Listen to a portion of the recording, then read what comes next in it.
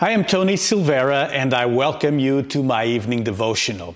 This week, I will talk about Abraham's altars. During his lifetime, Abraham built many altars, and we're going to check a few and apply the knowledge we receive from the Bible into our own lives. Praise and worship, it's the central truth of the Bible. It's an affirmation of God in our lives. And above everything else, and more important than anything else. So today, we're going to see the altar of praise that Abraham built in his walk with God. Let's read in Genesis chapter 12 about the encounter that Abraham had with God. Genesis 12, verse 1 says the following: "The Lord had said to Abram, 'Go from your country, your people, and your father's household to the land I will show you. I will make you into a great nation, and I will bless you. I will make your name great, and you will be a blessing. I will bless those who bless you, and whoever curses you, I will curse. And all peoples on earth will be blessed through you.'" This was a powerful encounter that Abram had with God.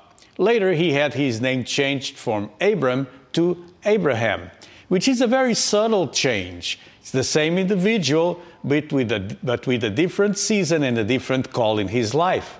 It's like what God does in your life and my life when we come to Christ. Yes, we are the same individuals, but God does his work in us. So, after this encounter, Abraham did something interesting. Let's read about it on verse 6. It says, "Abram passed through the land to the place of Shechem, to the oak of Moreh. At that time the Canaanites were in the land. Then the Lord appeared to Abram and said, 'To your offspring I will give this land.'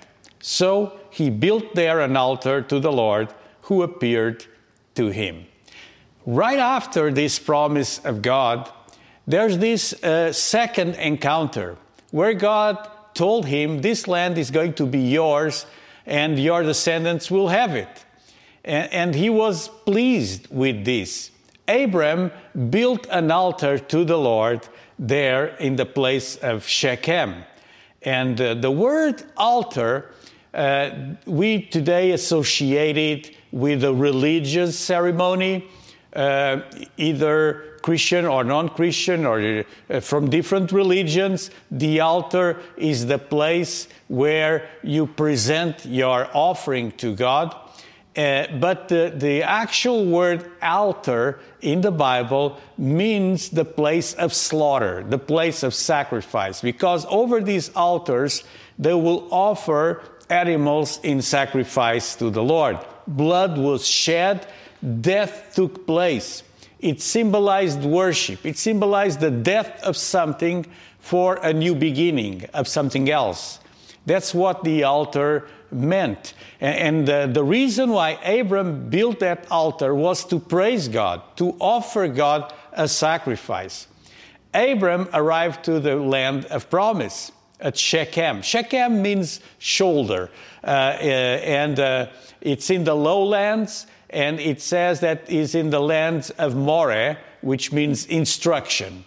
So shoulder and instruction. I believe this suggests vitality and vision. And in this place, Abram builds his first altar.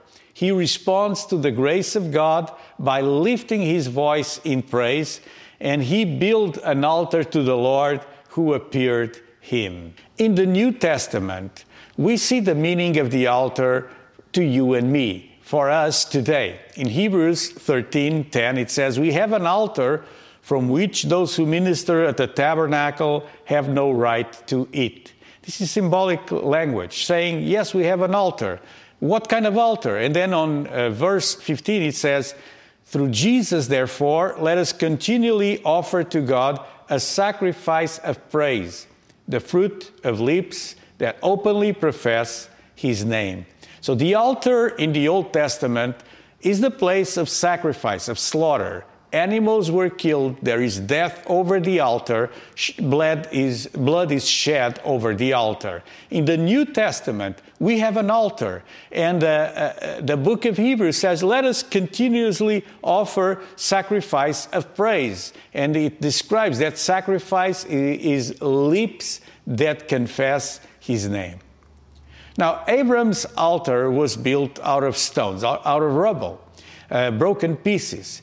And broken pieces in life. And let me tell you, your life may be broken, but pick up those pieces and build an altar to your God. Just like Abram did this. Abram is known by the friend of God. He is known by the father of faith, the one that walked with God. So his life must be an example to us as Christians, as believers. If you believe in God, you need to build your personal altars. They may not be built of stone or of wood like altars are built in churches and temples, but the true altar is now in your heart. Regarding altars, we know that Noah built the first altar mentioned in the Bible in Genesis 8:20. This is the first reference that explicitly says there's an altar built. And surely there's probably other altars involved in sacrifices like Abel and Cain. And so the Old Testament mentions this word altar, and we know it's the place of sacrifice. And in Psalms 42, verse 5, he says, "Why, my soul, are you downcast? Why so disturbed within me? Put your hope in God, for I will yet praise him, my Savior and my God." Praise must be in our heart. Yes, when your soul is downcast, you can also praise him. You can praise him with a downcast soul or in a happy moment. Like what happened with Abram, that praised God and did sacrifices at the altar. I've learned a little bit about farming, and I know that if you have, let's say, goats or sheep, and you eventually raise them and you will eat the meat, you will usually keep the good animals to give continuity to the flock. And if there's animals that are defective or they don't produce enough milk or they don't produce enough wool, those are the animals that are slaughtered. But the sacrifice to God, when they brought animals, they sacrificed the best, the most pure of their animals. And that represented something. Because if you're raising cattle or flocks, a small flock, you know that in order to keep the purity of your flock, you keep the best male animal in order to give continuity to the race, to those animals that you are breeding. But when a sacrifice was made, they brought the best animal to sacrifice. That way, they were telling God, God, we trust that you're going to give us an animal to replace this one, to replace it in the flock. So the Old Testament sacrifice was very meaningful. It was hard to make, especially when you think about the conditions of their living. But today, when we sacrifice to God, are we giving our best to God? Are you giving God your time? I know so many people that neglect coming to church, and church is where we offer the sacrifice of praise to the Lord. Maybe you're in that situation and you think, well, I have an MP3 player or a phone. I'll put something on the phone. I worship from home. That is not the same thing. You need to build your altar. You need to have a place that's the local church, the local temple, where you go and you present yourself as a living sacrifice. And there you confess the name of the Lord.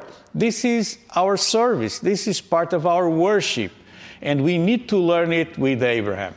So today, we've learned about the sacrifice of praise and the altar of praise. That was the first altar in Shechem, where Abram praised the Lord for the great blessing of having a land for himself, a promised land, and for his descendants. That's the sacrifice of praise that he offered. We also saw that today, our sacrifice of praise consists in presenting ourselves and singing to God, praising God, worshiping God at the temple, our local church. This is truly important. Do not neglect this. This week, we're going to continue to learn about Abraham's altars. So we'll be here again tomorrow at 9 p.m. to see another altar and to learn from the Father of Faith. God bless you and see you again tomorrow.